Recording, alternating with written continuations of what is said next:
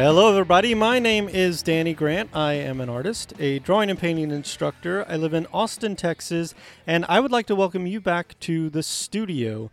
This is the place where I interview and talk shop with other professional artists, and we get an inside glimpse into their daily lives as professional artists. This episode is sponsored by Chelsea Classical Studios and New Wave. New Wave is a designer and producer of really awesome artist palettes and U.Go plein air pochade boxes with new products constantly on the horizon. It's run by two brothers in the Philadelphia area. On this episode is the great artist, the tireless Todd Casey. But before we get to that, I want to tell you about the new Patreon page from my favorite studio, Atelier Dojo in Austin, Texas. If you want to support an independent studio that's doing great things, offering classes, workshops, open studios, a full-time academy, you can do that by becoming an Atelier Dojo subscriber on Patreon. Okay, back to today's episode. As you will hear, Todd continues to push beyond boundaries to build an impressive career. Todd and I have been friends since our days of drawing plaster casts next to each other at the Water Street Atelier, and it is always good to catch up with him. And in honor of Todd being my guest today, you can receive 10% off your next order from Trakell.com. Just type in the code TODD10, that's TODD10, to receive 10% off from Trakell. And now, without further ado, here is Todd Casey. Okay, so I wanted to touch base with my old buddy Todd Casey, who's had a ton of stuff going on lately. And I got him on the line here. So Todd, how's it going? Good. Thanks, Danny. Thanks for having me on. Yeah, man, welcome back. I think this is your third appearance here, so appreciate you being here. Yeah, anytime. Awesome. So Todd, what's going on for you in this crazy time? Let's get some hot coronavirus talk going here. Well, so as you know, in the last year, I wrote a book. Wait, what? And you wrote then, a book? Yeah, right, exactly. So I wrote a book, and then, which I know we're going to talk about a little more in depth. And then after the book came out, we edited it for a while, and then we were talking about a show at Ray's Gallery. So I just had the show at Ray's Gallery that opened February 28th, I believe it was. Yep. And that was like the day that the stock market crashed. So it's, yeah, and as a painter, it's kind of like my one-man show, which is what our careers are almost geared towards. So luckily I got the show in, but then after that it went all digital. So the show you did have like an opening, and there was an opening. It was an opening and a book signing with a great turnout. Sold cool. a ton of books. Nice. Sold a couple paintings too, which was fantastic. Congratulations. But again, thanks, man. So, but again, it was like one of those things that you're hoping for your whole career to happen. So yeah. I'm happy that we pushed the show up, because originally it was going to be in the fall. But then it's like right as this coronavirus thing kind of hit. But in addition to that, we're selling our house and moving to Connecticut. So things have just been crazy in the last, obviously in the world, but also in my own little kind of world here. We're living with the in-laws now, again. Nice. Again, this is your second stint with the in-laws? Yeah. Yeah, after Gina and I got married, we moved right in with them, which is great. They're awesome. Romantic. Yeah. Yeah. But now we're in between houses. So we're waiting to close one house so that we could buy the other one. We also now have a daughter, Scarlett. Yes. So Scarlett, how old is she now? Back. She's about 15 months. We came back with more people than the last time. Wow. Okay, 15 months. Nice. Walking, talking. But it was great. Yeah, she's walking. The talking is happening, but it's not any language that I understand. But it's the cutest thing in the world. Yeah. And you remember. Yeah.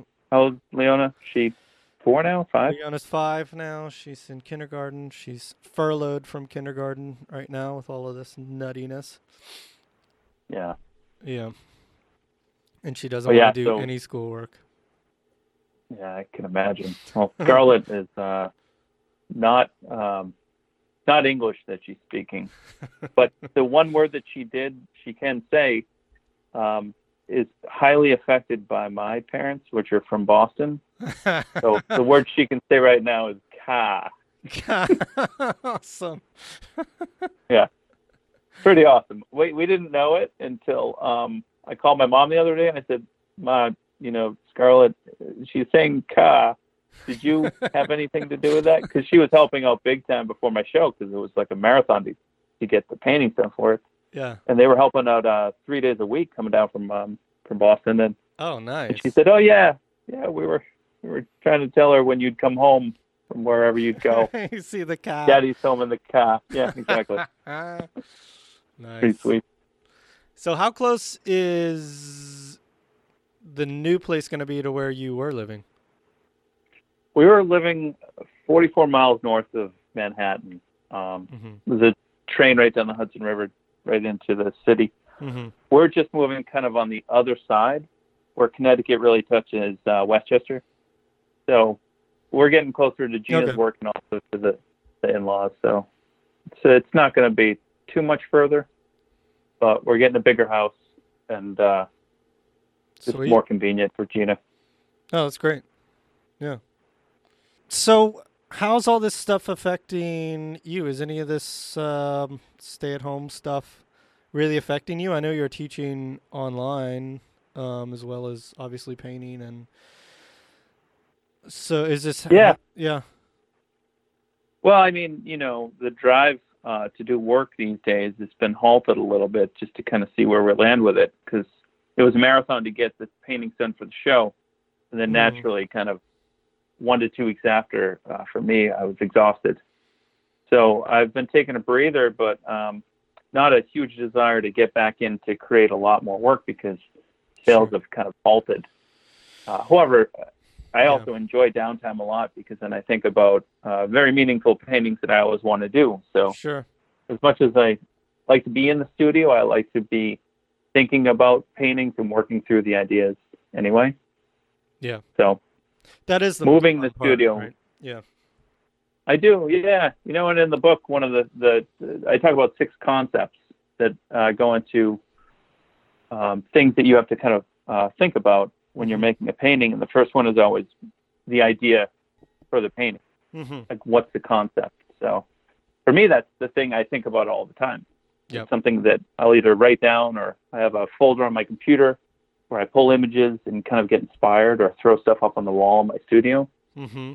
So for me, downtime that's why it's like, I don't think artists ever really take a break from thinking about art. I kind of see the world through this lens, right? I mean, you're always thinking of pictures too, right? And like, when you see objects, you're kind of inspired, and then where could that lead me? Could I make a good picture with it? Mm-hmm.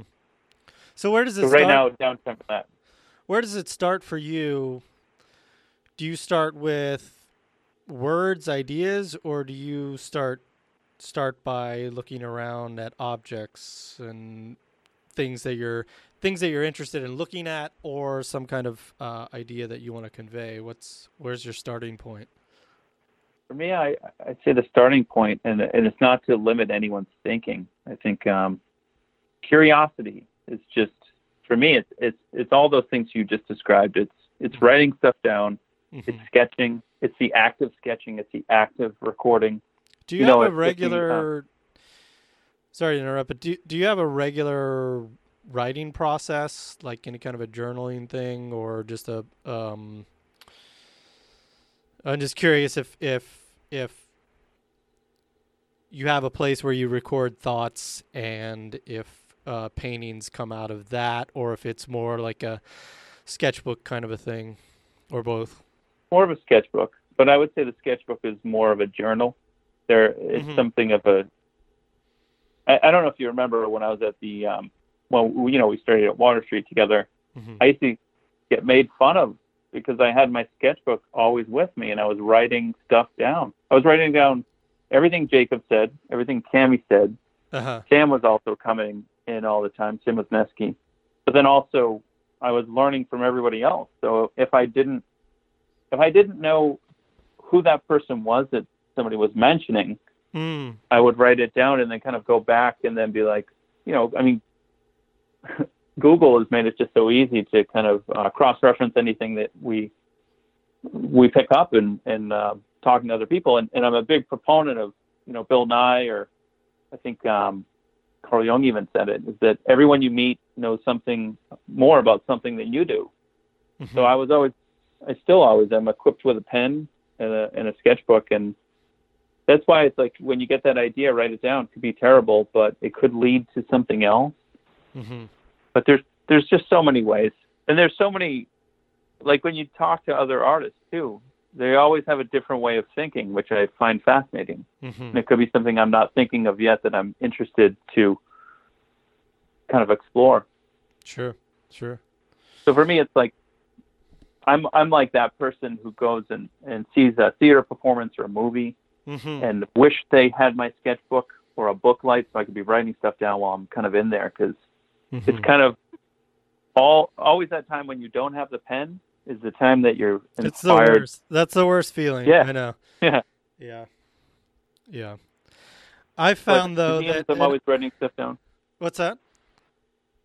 I'm sorry. I was just saying, museums, talking to other artists, visiting them, and there's just so much, and they're all kind of referenced in the book too. I don't, but nothing's off limits. Mm-hmm. Go for a walk, go for a run. Running was always a great way, because it's kind of pulling your body out of the experience of the world, and then I wouldn't almost feel my feet running anymore. I would kind of be looking at them. Mm-hmm. in a sense, and then your mind kind of is able to wander. Mm-hmm. That's why the social media is good and bad, because it doesn't give. Joe Rogan talks about it a lot. It's like you don't have the downtime to kind of work through your own thoughts. Yeah. You're just always kind of stimulated. Exactly. And I was. Go ahead. No, I was just going to say you were going to add to it, and I want to hear what you had to say. Well, it was a sad thought. It was that.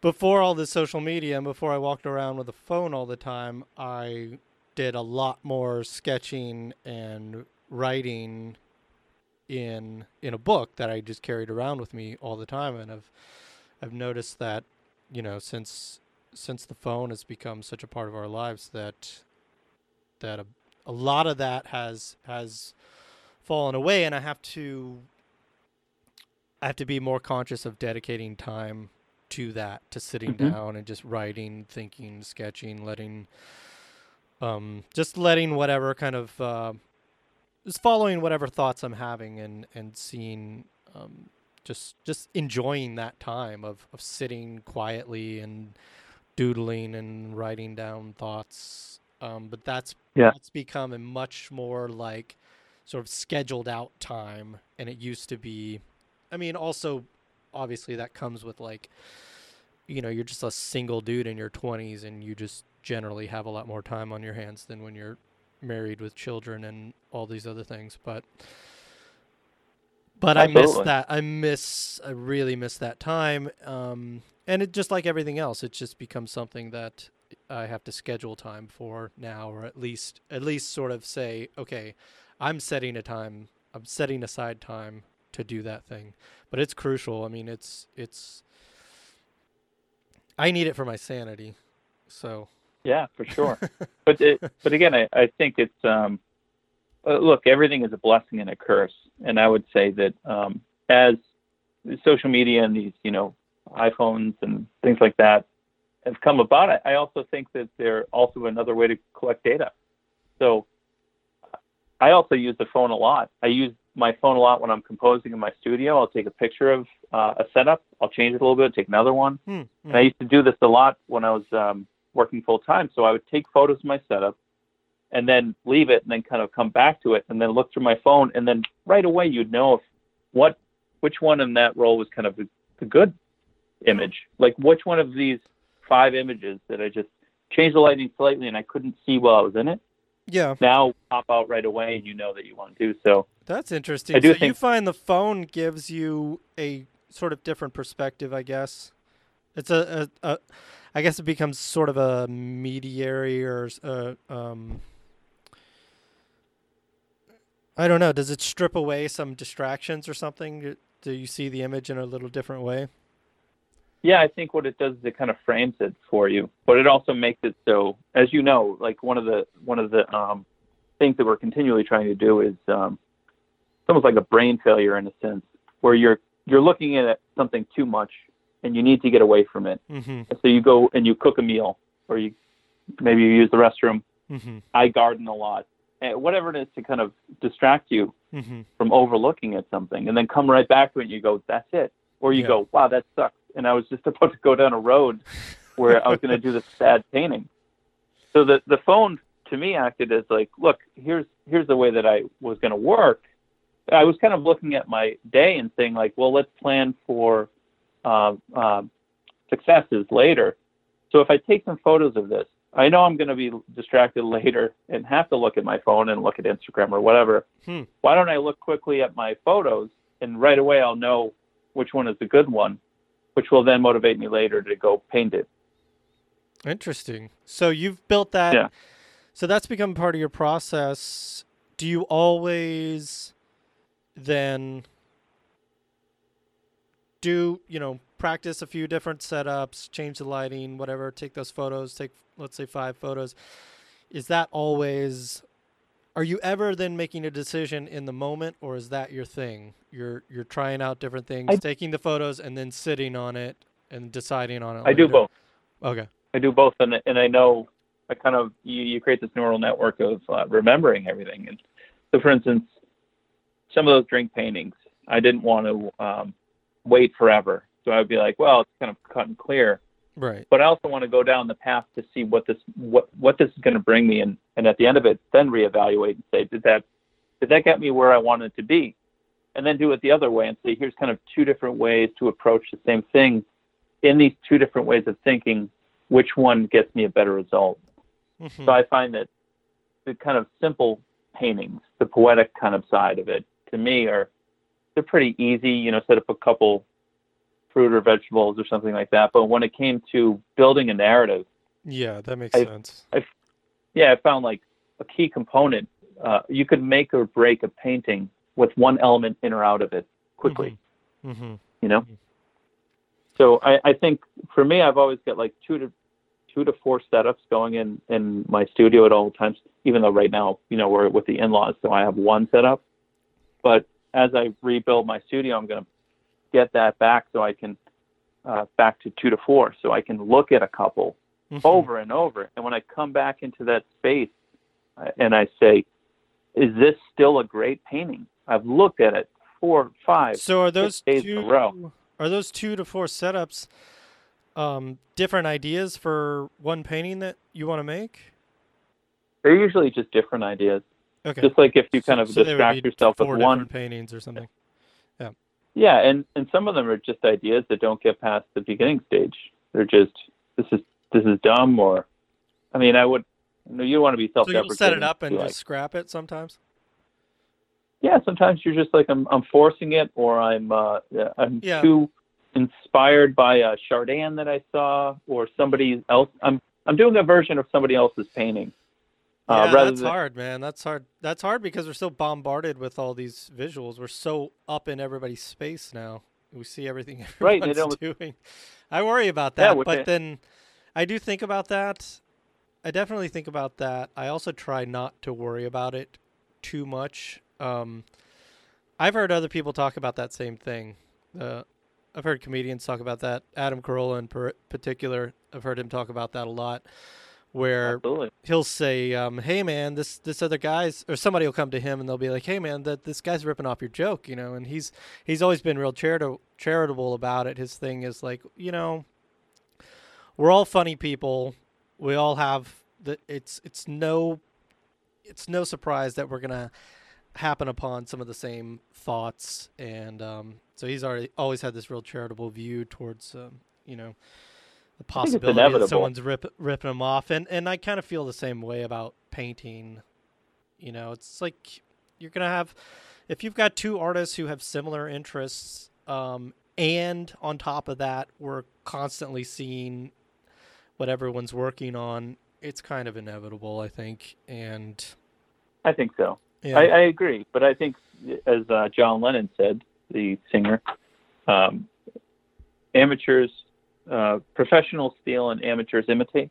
I think there's an ability to kind of be inspired by people, and then there's the idea that, like, look, I think we'd probably agree on this too, that like maybe 5 years ago or 10 years ago, when the internet was not as like big and visual as it is now, you never heard of some of these second and third tier people. And then I've seen people just doing versions of their work where they look like they're paintings, you know, they want to be them part two. And I think it's a dangerous slope to go to. Yeah, I think yeah, that's definitely out there for sure. And I guess that thing to me is sort of, you're right. There's a big difference between imitating and stealing. And I think it's pretty obvious when you see, I think it's pretty obvious to tell what you're seeing. Is that imitation, or is that stealing, or, you know, the positive view of stealing, I guess. Yeah. Right. But look, from a legal standpoint, when I worked for a company, I won't say their name, but what we would do, and this is kind of, I think, one of the things why I've thought about this tremendously over time, is that we would start with a piece of inspiration and then just knock it off. And to get it through the legal team, you had to change it 30%. But they knew it. It was like all 30%. They wanted. How do you put a number on that? Because it's a legal thing. Now, legally, yeah. Oh, okay. Technically, so you're not very supposed defined. to copy somebody. Yeah. Right, but it's like, but they knew that if you changed it 30%, you could get it through legal, and nobody would be able to tell. Mm-hmm. And I think that's the. I think more people come at it that way because it's harder to come up with your own ideas and work them out than it is to kind of start with somebody else's idea and build off of. You know. Yeah, I think so much that it's not even conscious for a lot of people. It's right, and I'm not talking about somebody who's like painting fruit, or you're inspired by Cézanne or something, like, you know, somebody who said, like, I think Cézanne was the one who said, like, or no, it wasn't Cézanne, it was Manet, I think. Everything that can be said with fruit painting. It's like, yeah, well, you know, everything can be said with fruit paintings. Yeah, because he's a still life painter for the most part. But, you know, it's like, okay, maybe that's what you want to do. But then if you kind of drop that thing that's kind of holding you back from what your ideas are, I think then you'd say, like, well, let me dig into me. So, for instance, when I look at your work, I go, like, Danny is from Texas, and he loved the Cowboys, and we love baseball. We talk about the Rangers all the time and how they destroy the Red Sox all the time. Well, but things like that, it's like, yeah, not that it has to make its way into your painting, but someone like Charles Hawthorne would say, love the painting that you're doing, you know, because you have to make your way through it. And if you don't love it, it's going to show at the end. And Travis Scott had a great one. He said, love the painting that you're doing because it's probably going to end up on your wall anyway. Yeah. You know? I like that one. Because it's so true. Yeah. And that makes me feel better when somebody like Travis says that too. So good. But yeah, so one of the things I say in the book is, you know, and also in my teaching, my workshops, and all my online teaching through the Academy of Art University, is that, you know, just follow your own heart. It's actually a great quote that I put in the book, and it actually tears me up every time I read it. Throw your heart into the picture and then jump in after it. Like this, yeah. That's where this should come from. I think that's the expressive side of it. The emotional side is painting the things that you love. Yeah. And the technical side is like what we learn from our teachers. You know, maybe they can teach you a little bit of both, or help you kind of think differently about it. But there's one thing I push hardcore as a teacher, is to just paint your paintings. Don't paint mine. Right. It's that takes time, I think. Yeah, I think it's I think fine to people start overlook and do master copies. Yeah. Yeah. I think it's overlooked how maybe sometimes how long that can take. It's a tough road. One of the problems I see with, if you start, like, let's take Jacob for instance, right? If I started to do Jacob's paintings, right, and then I just looked like part two of him, and then I went to a gallery and I showed them my work and I said, here's my work. It looks like Jacob's. I'm part two of him. Whether you wanted to go there or not, if it started to sell, sometimes galleries keep you in that little box of like, you're part two. That's what you are. And then if you try to get out of it after, they kind of want you to go back to what got you started. They want sales. Yeah, for sure. They don't. Yes. Kind of like the funny thing that we talked about with the drink paintings, right? As much as I sometimes don't want to do them, I don't mind doing them. Our ideals change a lot, and I have a family to feed, and I'm not saying I'm doing it just from that one perspective, and that's why I paint them, but I'm the one who brought the idea to them. Yeah. And they said, yeah, it's working. You don't want to like change the thing after it's working. Yeah, of course. That's definitely a consideration. I mean, if you want to make a living selling paintings, you have to consider if something's working. I mean, it has to cross your mind or become a big part of your decision making as far as what are you going to continue to do. If it's working and you're putting food on the table, doing that thing, of course. Yeah. And I see that you're still sprinkling them in, as well as branching out and obviously making, I think, some much more personal paintings or paintings that you're more inspired by, I think. Well, I guess first that's an assumption that I'm making. Do you agree with that? Is that true? No, it's absolutely true. I would say this in the idea that everything that I paint is what I want to, which is mostly true. The small amount of paintings that I don't want to are really just commissions, and I don't mind doing them because they're inspired by the body of work that I put out. Yeah, that's a good point. Right. Yeah. So I did the drink paintings and I brought them to them, and now they're doing really well, so they want more.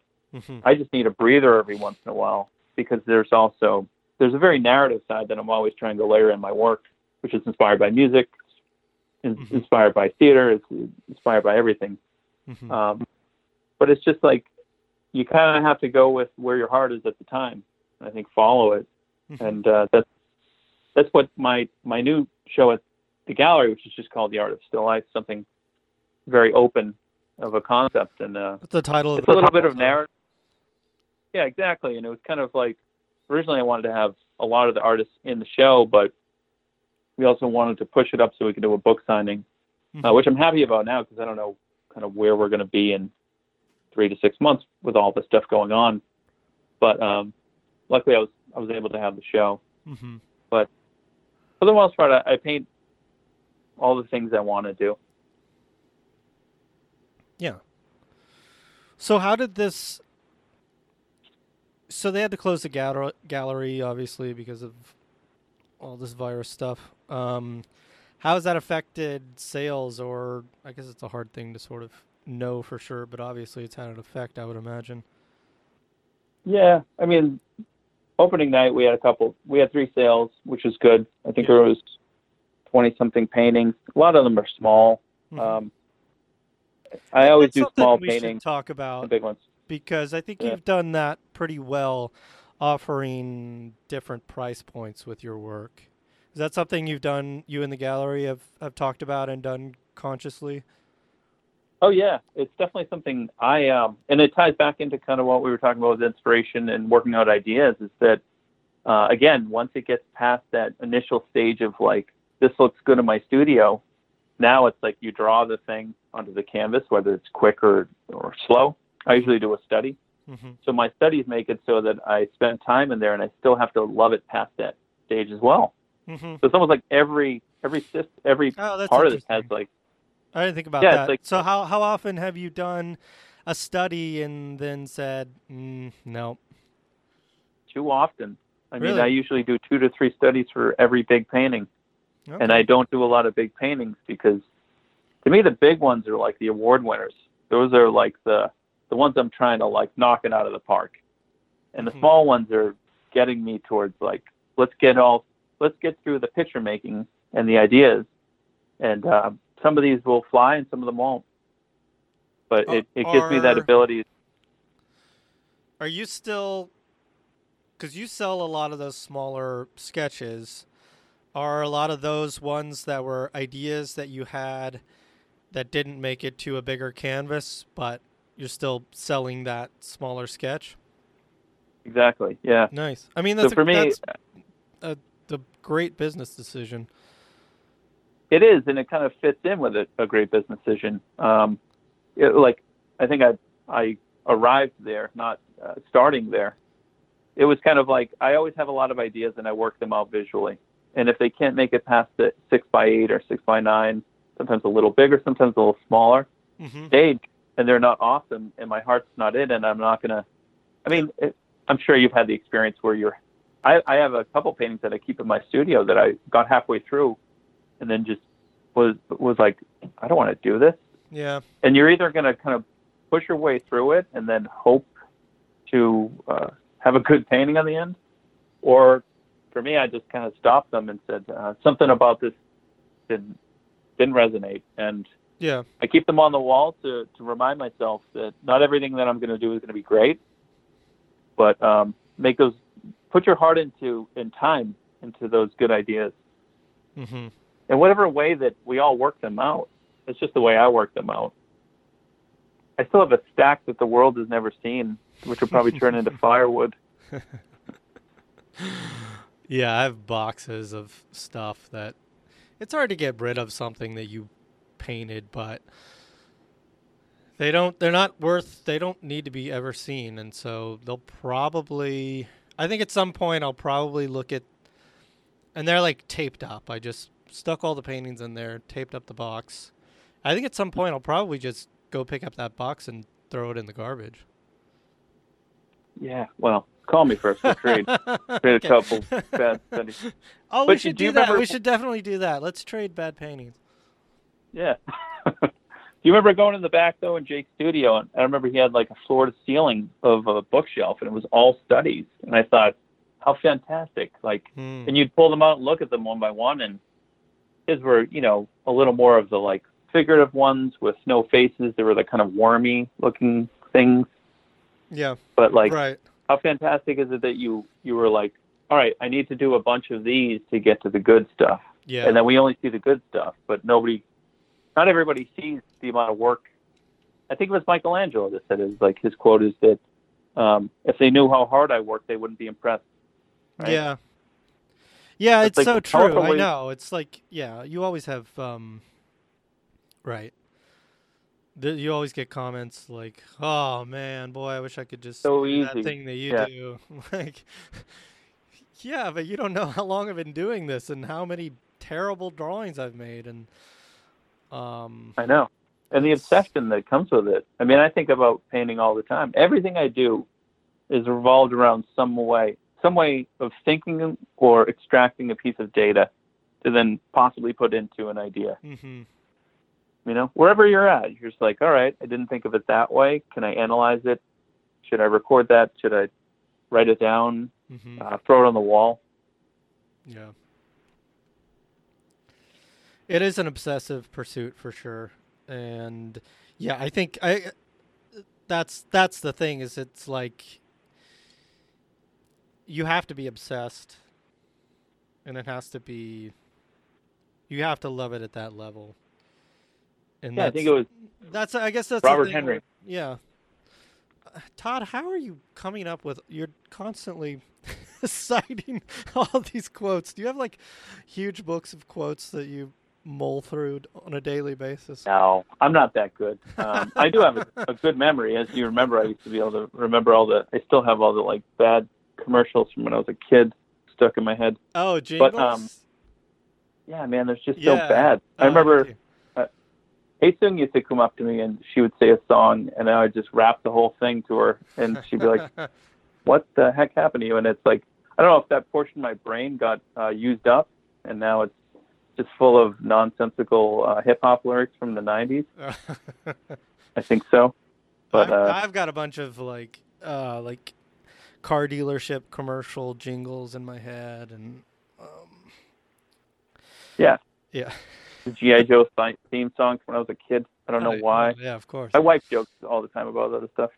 But the Robert Henry quote is, and I put it in the book. I mean, look, when you write a book, and I had to edit it. Someone like Jordan Peterson, when he wrote his book, he wrote a book called Massive Meaning. He said he rewrote the book, I think, 50 times. Oh my God! Because he took the sentence, and there's actually another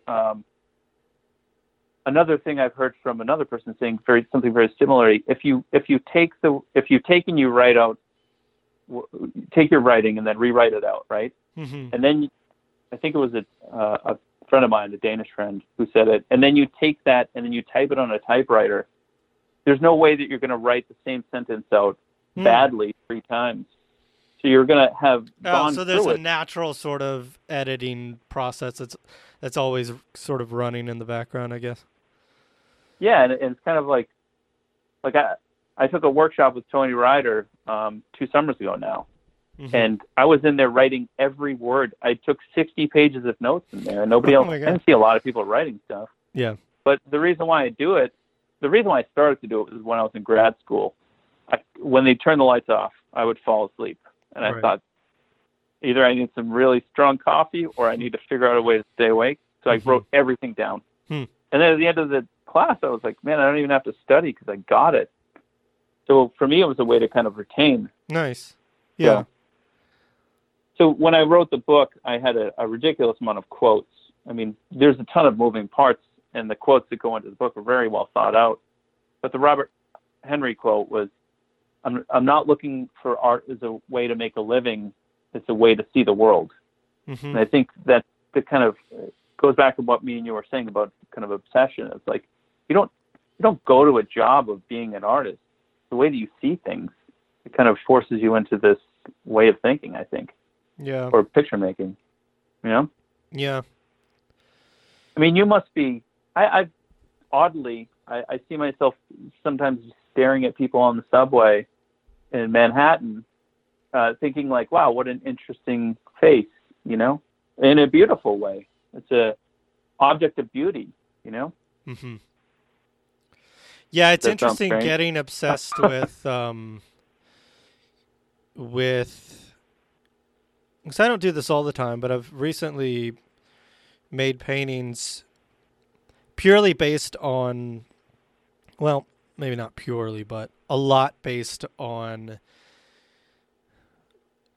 setting something up, setting up a couple of objects, and just falling in love with the lighting effect that you get. Right now, it's this like reflected light off of, surprise, surprise, a baseball that I'm pretty obsessed with in this painting that just,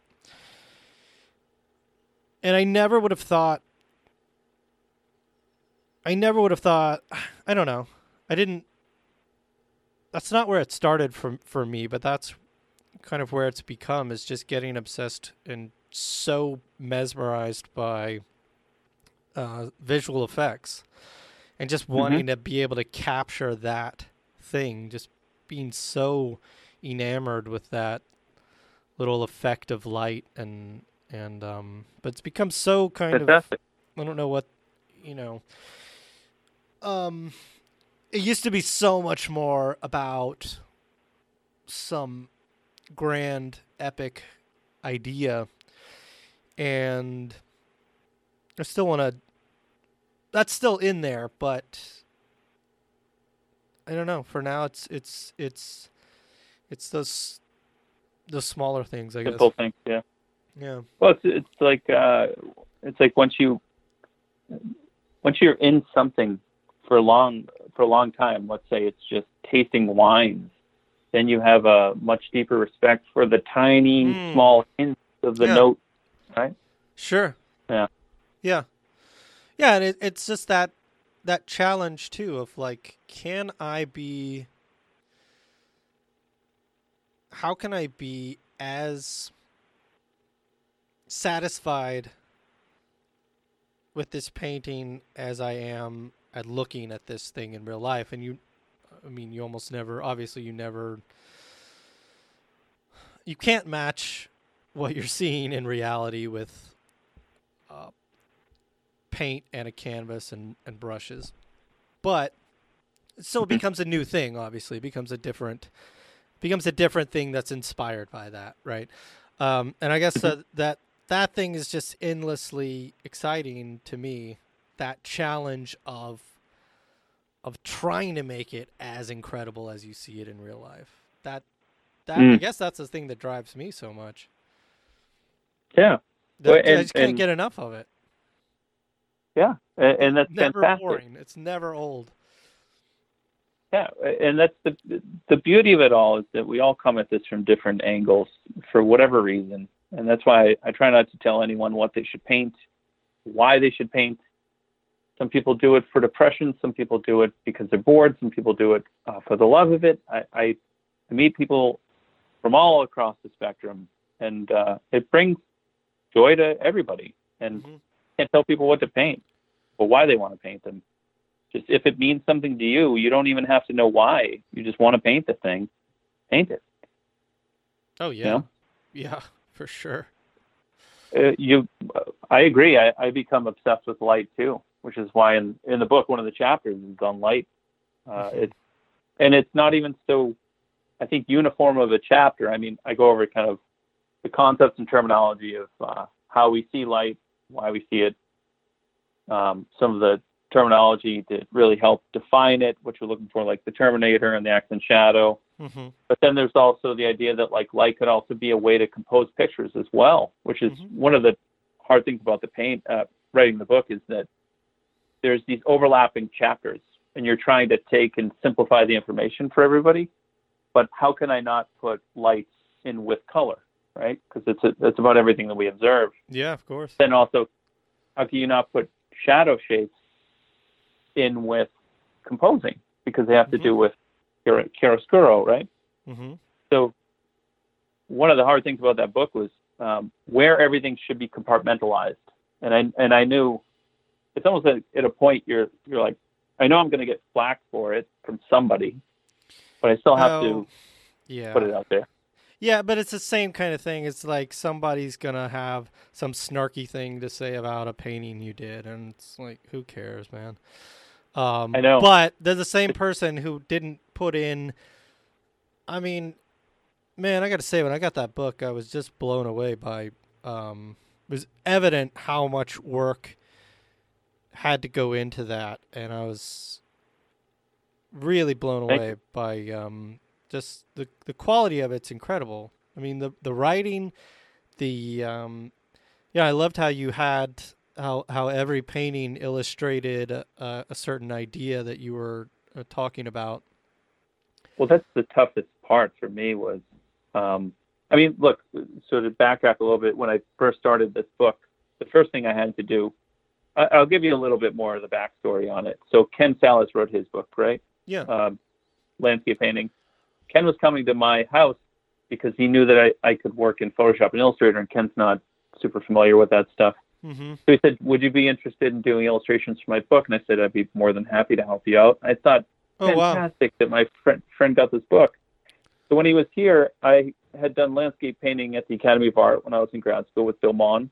And he was basically bouncing ideas off me at a certain point of like, oh, that's interesting. And then it ended up being like, so here's the illustration I think. Do you think it would work here? And I would get my feedback. So there came a point where he was coming. Ken, yeah, he was coming by every week, and then he was like, "You should write a book because the way you explain it makes sense." And he's like, "You should, if you ever got the opportunity, do a still life book." Fast forward I think 3 or 4 months later, he just called me out of the blue and he said, "Look, there's an opportunity. They're looking for still life painter. Can you get a sample chapter?" And you know Ken, he's very aggressive. He said, "Write it now. Do it. Don't wait." And I remember I was driving to Boston because I was doing the teaching at Mass College of Art, and I said, "Yeah, okay." And I thought, like, after you get off the phone, it was like a 3-hour drive each way, and I thought I could probably put together a sample chapter. I spoke to the editor over there. Yeah. I told her my idea was to get them a sample chapter. I think it was Thursday. I spoke to her and I said, "I'll have a sample chapter to you by Monday." And I remember she was like, and she was like, "You don't need to do it that quickly." And I said, "No, it sounds like you guys need one now, so I'll just do it." And then I remember I just hunkered down and wrote the thing. Jesus. And I wrote it. My sample chapter was on light. And then I guess she was impressed with it because I also laid it out in Adobe InDesign. Wow. And then like the feedback was like, they love it. They're just waiting because I also had to put together what book it would compare to in the market already. My favorite book. To me, that's the part of the thing I didn't want to do. Was like I don't have a still life painting book. And I think that was kind of where I went with the whole thing. Is like, I don't have a still life painting book that I could recommend to a student, and I teach it. But for me, it was always like a bunch of pieces of other books put together. So my idea was to, like, why not compile kind of all the information I know, extract from everybody, and then make my book the way that I teach it. Yeah. So, for instance, someone like Andrew Loomis's books were fantastic. Juliet Aristides did beautiful books. Yeah. Rockwell and Rockwell was a fantastic book. Ted Seth Jacobs, Life of the Artist. Yeah. So I kind of was picking pieces from all these good books. Bill Maughan had a fantastic book called Drawing the Head. But it didn't necessarily have to be just objects either. It was like what makes a good book and what makes a bad book. So I ended up pulling pieces of like, well, this works because the illustration helps with the concept, right? So the Famous Artist course was another one I was looking at. That was by Norman Rockwell and Albert Dorn, Robert Fawcett, and a bunch of these other illustrators in the 50s and 60s that were doing this kind of take-home course out of Westport, Connecticut. Do you have a copy of that, or have you seen that? I do. Do you have a copy of it? I mean, well, that's the thing. Yeah, I do. I have. I've one from I think the second printing, but I had been collecting all this information as a teacher for years. Yeah. To then kind of make photocopies and give to students and stuff like that. So I had already kind of started to whittle it down, and I don't know if you remember, but I think about 7 or 8 years ago, we had a discussion about putting a book together called The Methods and Materials of Atelier Drawing and Painting. Yeah. So a lot of these ideas had already been started, and I think just having all that time in the middle to think about it is really what, and then teaching. How deep had you gone, let's say 7 or 8 years before? Had you ever written out like what could essentially be, basically a chapter outline for a book? Like, had you ever sat down and really written out a lot of this stuff? Or I had a sad version of a book, which was not this book, but it was more of like the atelier. There's a book out there by oh man, I forget his name. I was going to say Albert Dorn, but it's not. It's called The 19th Century French Academic Tradition. And man, it'll come to me. Okay. But basically, and it kind of outlines the 4-year programs at these 19th century academies. Is that the one that's like we were. $900 or something on Amazon? It's something, I think it probably is one of the first editions, but I think you can find it used for anywhere from $50 to $200. Okay. But I had kind of outlined this book of like what that training was, because I didn't feel like, I mean, there's the barred plates, right, that everyone knows about. Yeah. But there wasn't much more. Mm-hmm. I'm Googling it right now.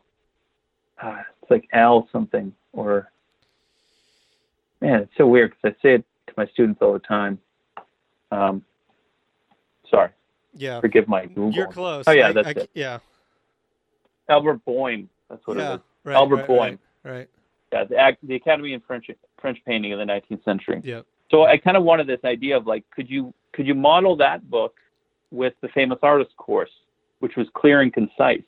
That's why Loomis is so good, because it's like so clear what he's saying, and he's watering it down into, not watering it down so bad, but making it so clear there's almost no room for misinterpretation. Yeah, which is incredibly important when you're trying to convey information. Like, yeah, why? so like, yeah, exactly. As a teacher, it's like you're not going to get up there and dazzle them with your knowledge. You're going to bring it down to a level that they can understand it, and then layer on the more crazier concepts on top of it. Mm-hmm. So something like Ted Seth Jacobs I found was like way out there. I mean, the models helped more than the writing. The writing. His models are so good. Yeah. The models are. Yeah. I learned so much from the models in his book, the little illustrations of light and everything. And what was so funny is that I was like, "Whoa, this is what Jacob drew on my paper." Like. Exactly. Yeah. Exactly. So. And then it was cool to see a lot of that same stuff show up in your book. So it was like, this is a real kind of the continuity here between all of the, generations of thinking about these things. I thought was really cool to see in the book. Yeah, and I tried to get that, to make sure that everyone got their due of like, thank you to all my instructors, and then I put the Newton quote, which is I can see further because I stand on all the giants that have come before me, right? Mm-hmm. It's not like I'm putting out all this information and everyone goes like, what a genius. It's kind of like, no, these are everybody who I know that we talk about a lot, and we've kind of perfected them as a group. So yeah. So anyway, back to the proposal. I ended up doing the proposal. I think it was April. And then that's actually when I found out that my wife was pregnant. And I knew that kind of the due date was December. I think it was like December 27th to 31st. And I remember I was like at home all summer, almost like refreshing my email to be like, just give me a yes or no. And I remember there was a point where I was like, I'm going to email them and just say I can't do it. I think it was like mid-August. Just going like, just say yes or no. Yeah. I can't wait. Right. Because, so they ended up, I think it was August 21st, they said yes. And then they sent me the contract, and then I had to go to my lawyer and talk to them. And I didn't start the project, I think, till September. Maybe it was like the end of August, beginning of September. I knew I had about 4 months to write it. Oh my God. So I wrote that book.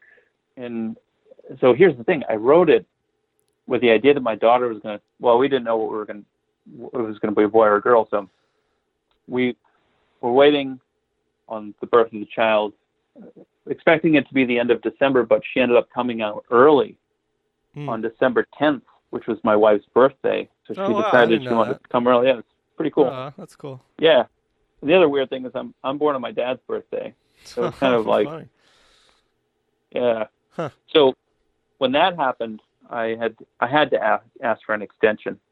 And in the contract, I kind of had it worked out that I could have an extra 30 days. But even what would have happened if you were like halfway through at the deadline?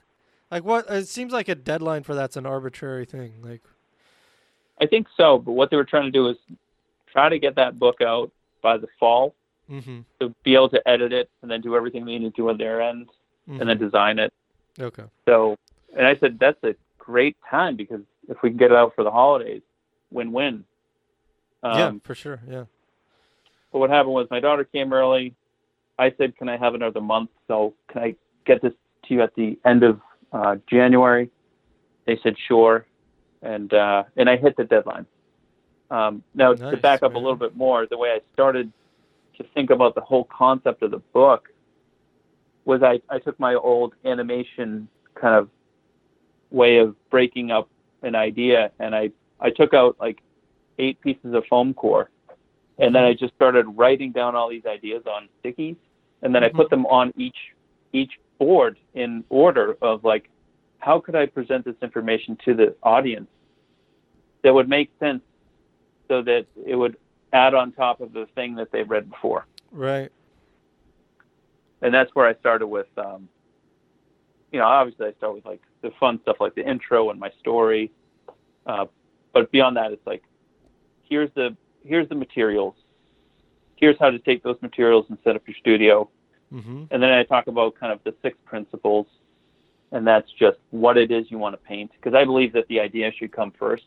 I know some of the way that we were trained was like draw or paint the crap out of something and then figure out what background you want to put. Which to me is like, it just seemed weird. It seemed like kind of backwards way of working. So I thought concept, which also leads with inspiration, ways of being inspired. And then on top of that, I think it was like composing. So composition is probably my favorite chapter in the book because it's what I really pride myself on, and I spend a lot of time thinking about and doing. Mm-hmm. And then it was lighting, because after you had the setup, once you had the props, then you composed them, and then you lit the setup, and then you drew from the setup, and then you had to know what color was, and then you thought about form. Mm-hmm. So that's, and there's definitely different ways I could have changed the whole book up too. I thought like, so much thought went into it. So the other thing that I was doing at the time was teaching at Mass Art in Boston. So I would lose a day every week, but it was good because I didn't put the radio on, and I just thought about the book for 3 hours, 6 hours essentially. Nice. At least 6 hours. Yeah. To just think about, am I doing it correctly? Am I missing anything? So that downtime to me helped out big time. Yeah. Make it articulate. That makes total sense. Yeah. I can keep going on, but, No, it's, I mean, you could have nitpicked the order and all of that thing, like, probably forever. I think you came up with a great, the final product, I think all of that just makes perfect sense. It's just put together so well, and I think that kind of goes along with sort of making a painting in that at some point you have to just go forward and say, okay, this is what it's going to be, because you can put it out in the world. Yeah, and you can play around with composition and all of that for eternity, but at some point you got to move forward with whatever you're working on. So. Man, it's just I don't know. I'm just impressed, and I thought there it was was so more cool. too. Yeah, there's one more chapter in that book, which is really just kind of what underpaintings are. So I needed to give them a little bit of technique. Yeah, and the ideas of like, just like how does paint work? Because originally that was at the beginning of the book, but when we edited it, we put it at the end as like right before you do the step by step. Mm-hmm. So, and then it ends with a step by step at the end. But also it's like, what is paint? How is it properly layered? What are the 2 principles of it? The binding agent and the pigment, which is really just what makes any medium its medium. Mm-hmm. And then like, what are underpaintings do? Can you do a grisaille? Can you do an open grisaille, closed grisaille? But then in every concept, just like you said, I then had to take and say, okay, so I had asked you to give me I think 3 to 5 paintings. Mm-hmm. I then had to say, like, here's the concept that I'm writing for this chapter. Yeah. What images do I have that can support these concepts? Mm-hmm. So it didn't turn into just a coffee table book. It ended up being like, sure. I believe your beautiful painting of the sailor, right, ended up being in the light chapter, and that had to do with shadows falling, almost like lit from the side, which to me is a fantastic way, because a lot of these schools that I go to teach at only have the light fixed in one position, and then they put the still life in, and then it's always the same light source. Yeah. But when you start to move it around, you start to really pay attention to the light, because you're thinking like, I have to render objects to the light most facing plane, right? Mm-hmm. And it ends up being just a compositional factor as well. Yeah, that's so much of the fun for me. I think so too. I always say, like, I think it was maybe Jeff Larson painting in there, yours, mine. And mine was an accidental thing where I accidentally hit the light one time, and I was doing a painting of a pumpkin, and it knocked it, so it lit it from the bottom up, and then it gave it this creature double feature kind of look. And I thought, well, that's more fitting of a creepy painting. Yeah. Yeah, so it was like, can you make the light source go with your concept? Mm-hmm. And especially if it rings true with the image too. So, and then at the end there was supposed to be an epilogue. An epilogue to me was going to be kind of this like positive way to just leave everyone with the book. Now, when they gave me what their expectations were from the book in the form of a contract, they said that they wanted 208 pages, and they wanted 65,000 words, and I think it was like 400 images. I think I gave them 80,000 words, which is typical. You kind of give too much. And then I think it was, I didn't know how many pages because it's so hard to tell. Yeah. But I also laid out half the book in the InDesign because I needed to see how the word and the image were going to go together. So I have my own version of the book I did. Did they take that from you and work from it, or do they have their own in-house person do all that over again? Actually, they had their own. Yeah. And I told them, like, don't let this, if you want it, you can have it, but I don't want to design the book. I mean, I made it clear I didn't want to do it, and they didn't want me to do it. But they thought it was fascinating that I was kind of thinking holistically of, like, it's either that or you do a Word document, and then you say, refer to image 12 in the folder. And it's like, you can't see them together. That must have been a huge, I mean, there's definitely, so how different did the final version come out to what you put together? I think, honestly, there was a point where I was like, I'm sure they'll do a good job. I told them from the beginning, all the books that I've seen them do they blow me away because of how good the printing is, how well designed it is, the typeset, everything is just fantastic. Yeah. And I said, the last thing I want to do is kind of oversee the whole thing. I told Victoria, who was the editor, I said, I trust that you all will do your jobs really well, and we all bring our own professional experience to it. So I don't want to be the one who's going to like tell everybody that's terrible, or I don't want to direct. I want to be like, I understand what you bring to the table, and I know you're going to do a good job, and they blew me away even more than my expectations with it. And that made it so I could just focus on the content. I did 99.9% of the illustrations in the book. So I created them all in Photoshop or Illustrator. The other huge task in the book is that I had to contact every artist and have them sign a release form.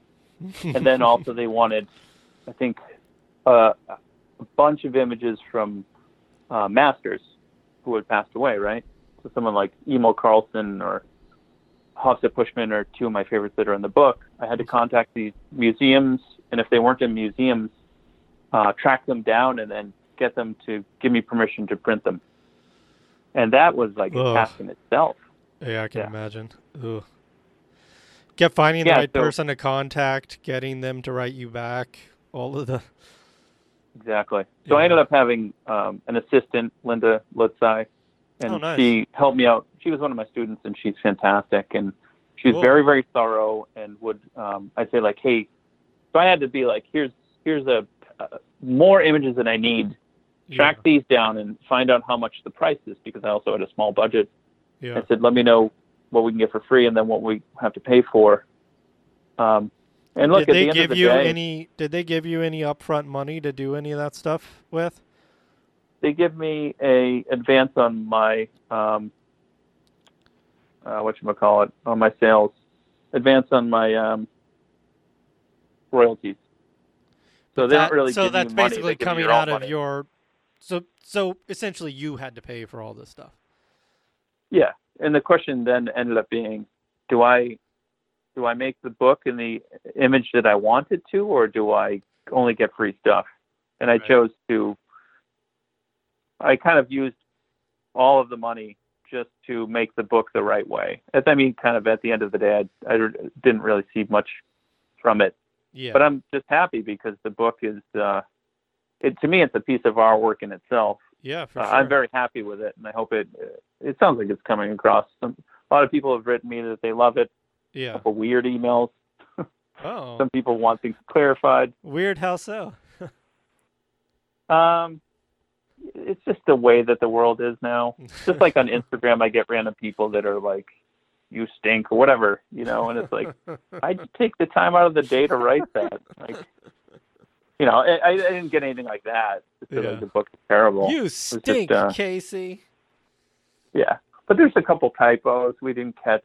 I've gotten those emails, which I actually am super thankful that people have caught that, because in the second printing, it sounds like I got an email from the editor. Yeah.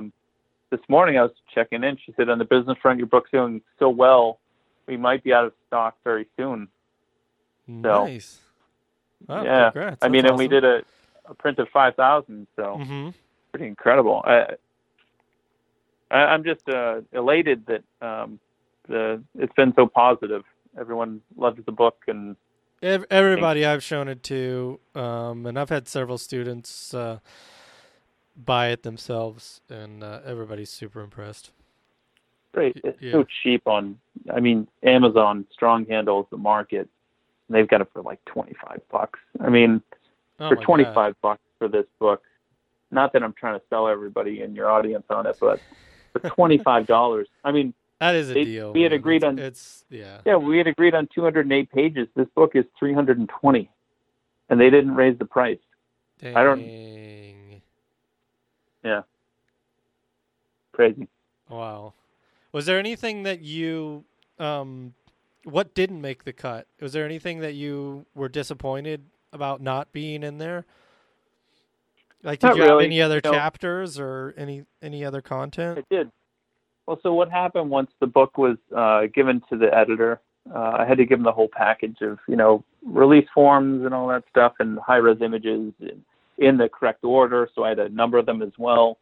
And I think there was like, I don't know, there has to be like 700 images in there. It then goes to the editor.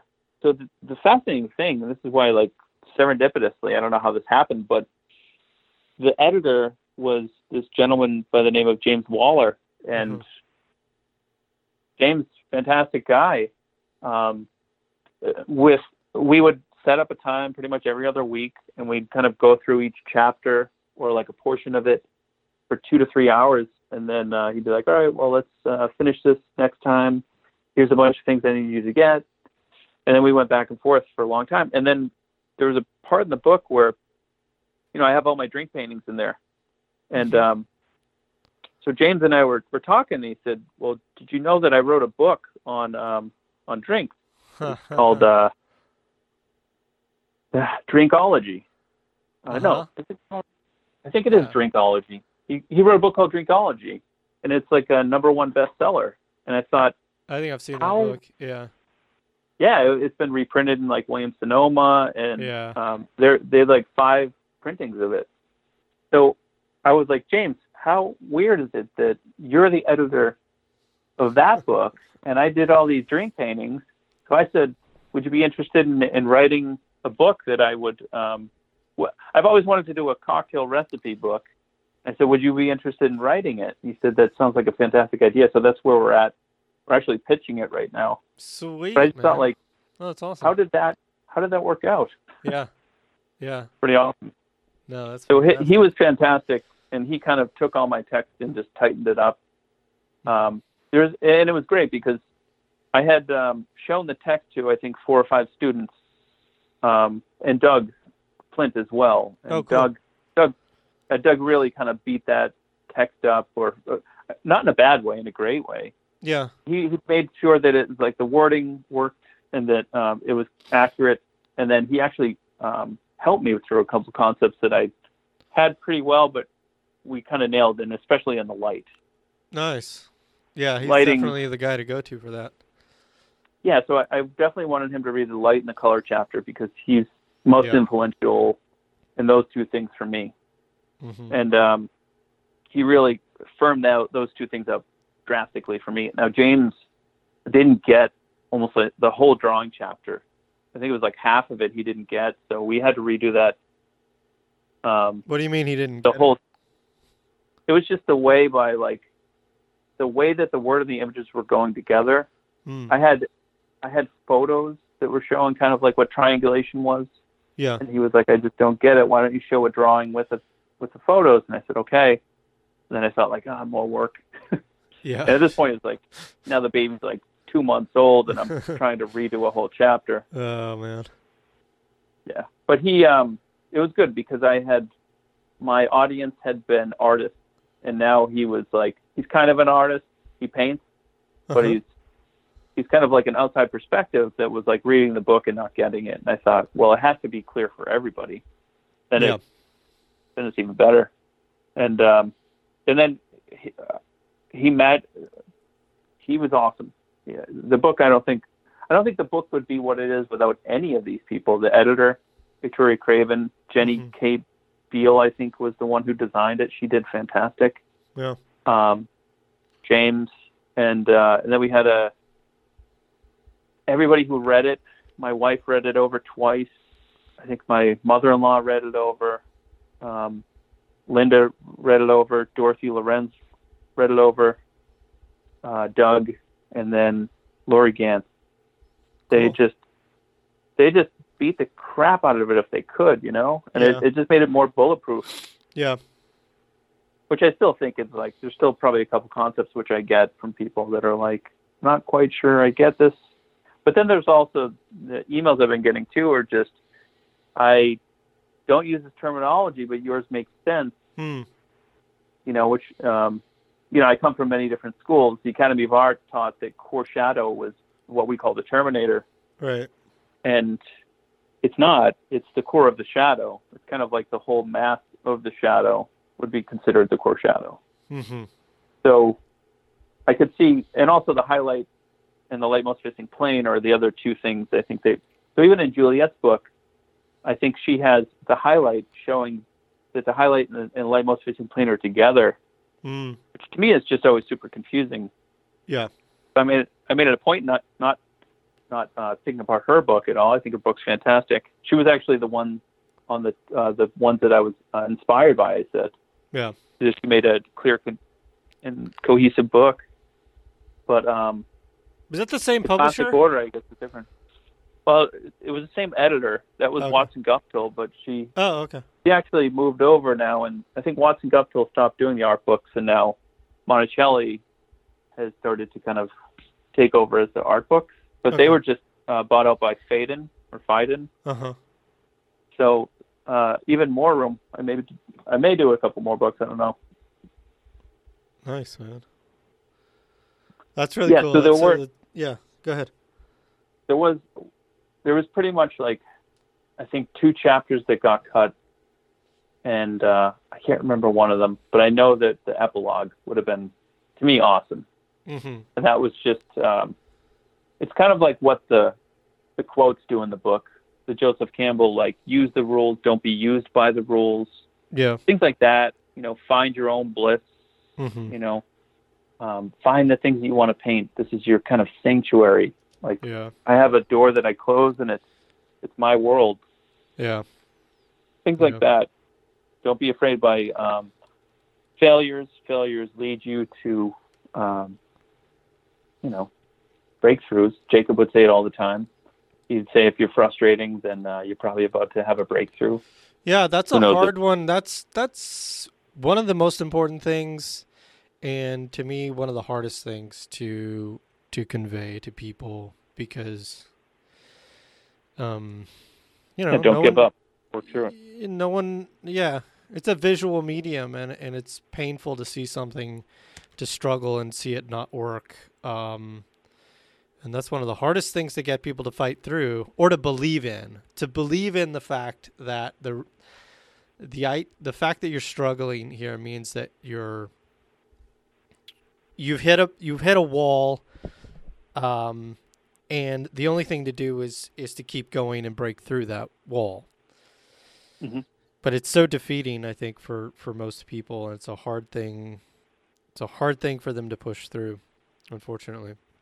Well, it's a recalculation because it means that the course that you were on wasn't working, right? Right. And it's just, can you regroup and then rethink? Yeah. So I think we all had to kind of do that because you and I came from the Academy of Art. Yeah. And no knock on them, but I think that would have totally led you down a different road. Yeah. Yeah. So when I came, I mean, that's why I tell my story, because my whole story is like this whole shedding of my ego that I had. And it wasn't a big ego. It was just that I thought I was good. And I went to Jacob with pride to show him my work. And he kind of said, nothing great, you know. And it's kind of a good story because it shows you that maybe you have to rethink everything. Mm-hmm. Yeah. And that's what I had to do. Yeah. And I remember going in there that first time, I talk about, he sent me on a mission to go to a cast drawing. I didn't know what it was. Yeah. And then I went to the GCA, and it was kind of like in Star Wars where there's the cantina scene where it's like you see all these aliens and people that are on this adventure that you kind of want to be on, I guess, but they've already been there, and they're, to me, I always say it was like Bob walked out of, the back, and he's like 6'6" and was like, "Hey, how's it going?" And I thought like, "Hey, how long does it take you guys to do these drawings?" And he said, I think he said like 3 months, and for you and I think it was like 3 hours at the Academy was a long drawing, and I didn't know what to do at the end of it after 2. Right. Yeah. So it was. And I still had the ego at that time, so I was like, I'll give it a shot, and I guess I'll knock the drawing out in like a day or two, and then show these people that you can draw faster. But then I learned how to just slow down, and then why they slow down and do the way they do it. But I also found a skill set that like I can go fast or slow now. Mm-hmm.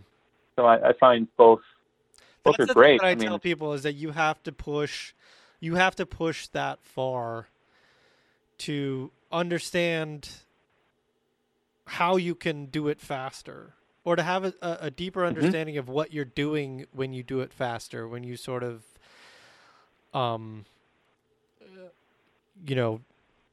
what's the right word, but when you're sort of editing the process, right, you have a much deeper understanding of what to edit and what things to sort of, and how to convey more information with less. I think the only way you really get there is by going all the way, going deep, doing a drawing that takes months, and just pushing past all these barriers that going farther and farther than you've ever gone before.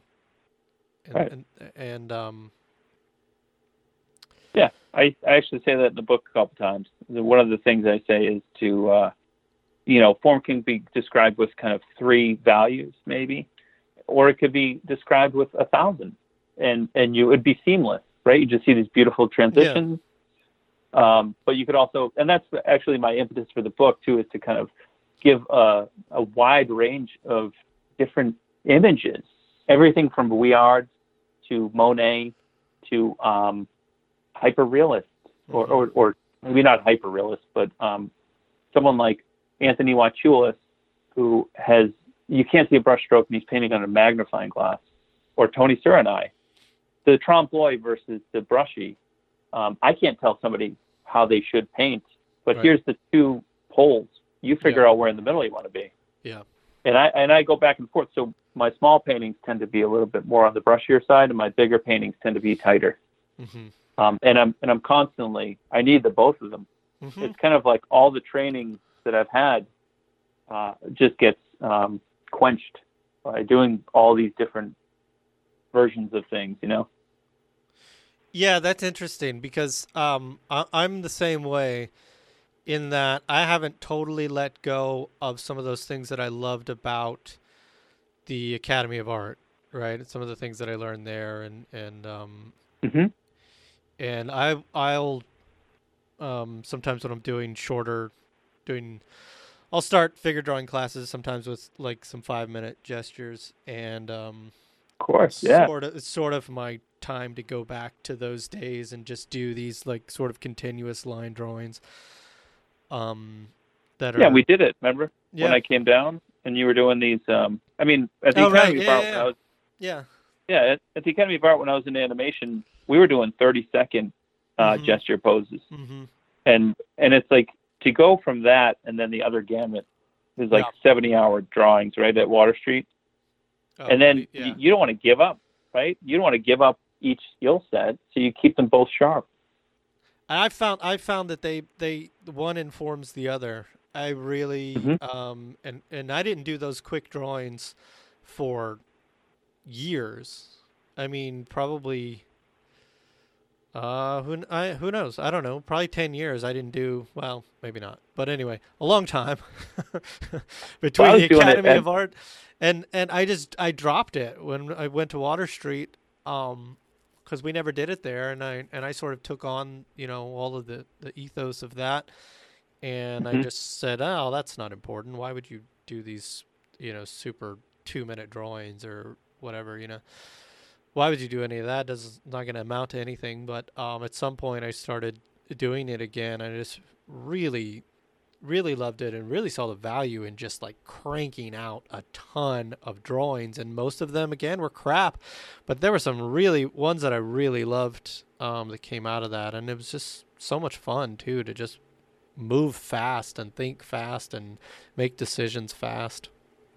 Yeah, Really, really got a lot out of it. Michelangelo. Michelangelo said to do a whole lot of finishes, you have to do a whole lot of starts. Yeah. And that was actually, I learned that quote from Stephen Perkins when I was doing Huh. sculpture with him.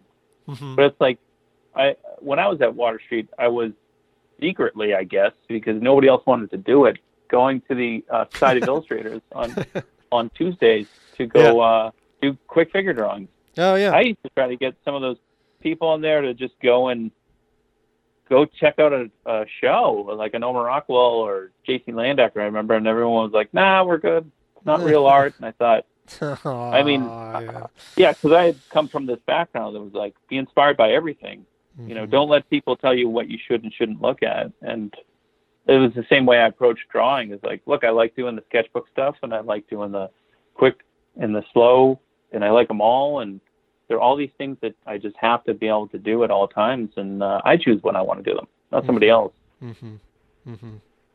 But it's cool that you got back into it, and it's probably because you had spent so much time at the academy because that's all we did. Well, I always had an appreciation for just beautiful line quality, and I don't know. It was just a lot of fun. I guess that's probably really what it comes down to. Also, is I just thought it was just so much fun to do a fast figure drawing and not put any pressure on it, and just the Hmm. enjoy the challenge of trying to get that whole figure in that amount of time, and to do it as well as you possibly can. And most of them are big misses, but Mm. so That's satisfying when you when you hit get a fire one. pit, right? Oh man. Yeah, it was Yeah, just but yeah, and like then I George was just Bridgman, like, right? it's absurd to say that this isn't important. Also, like, you're looking and you're drawing and you're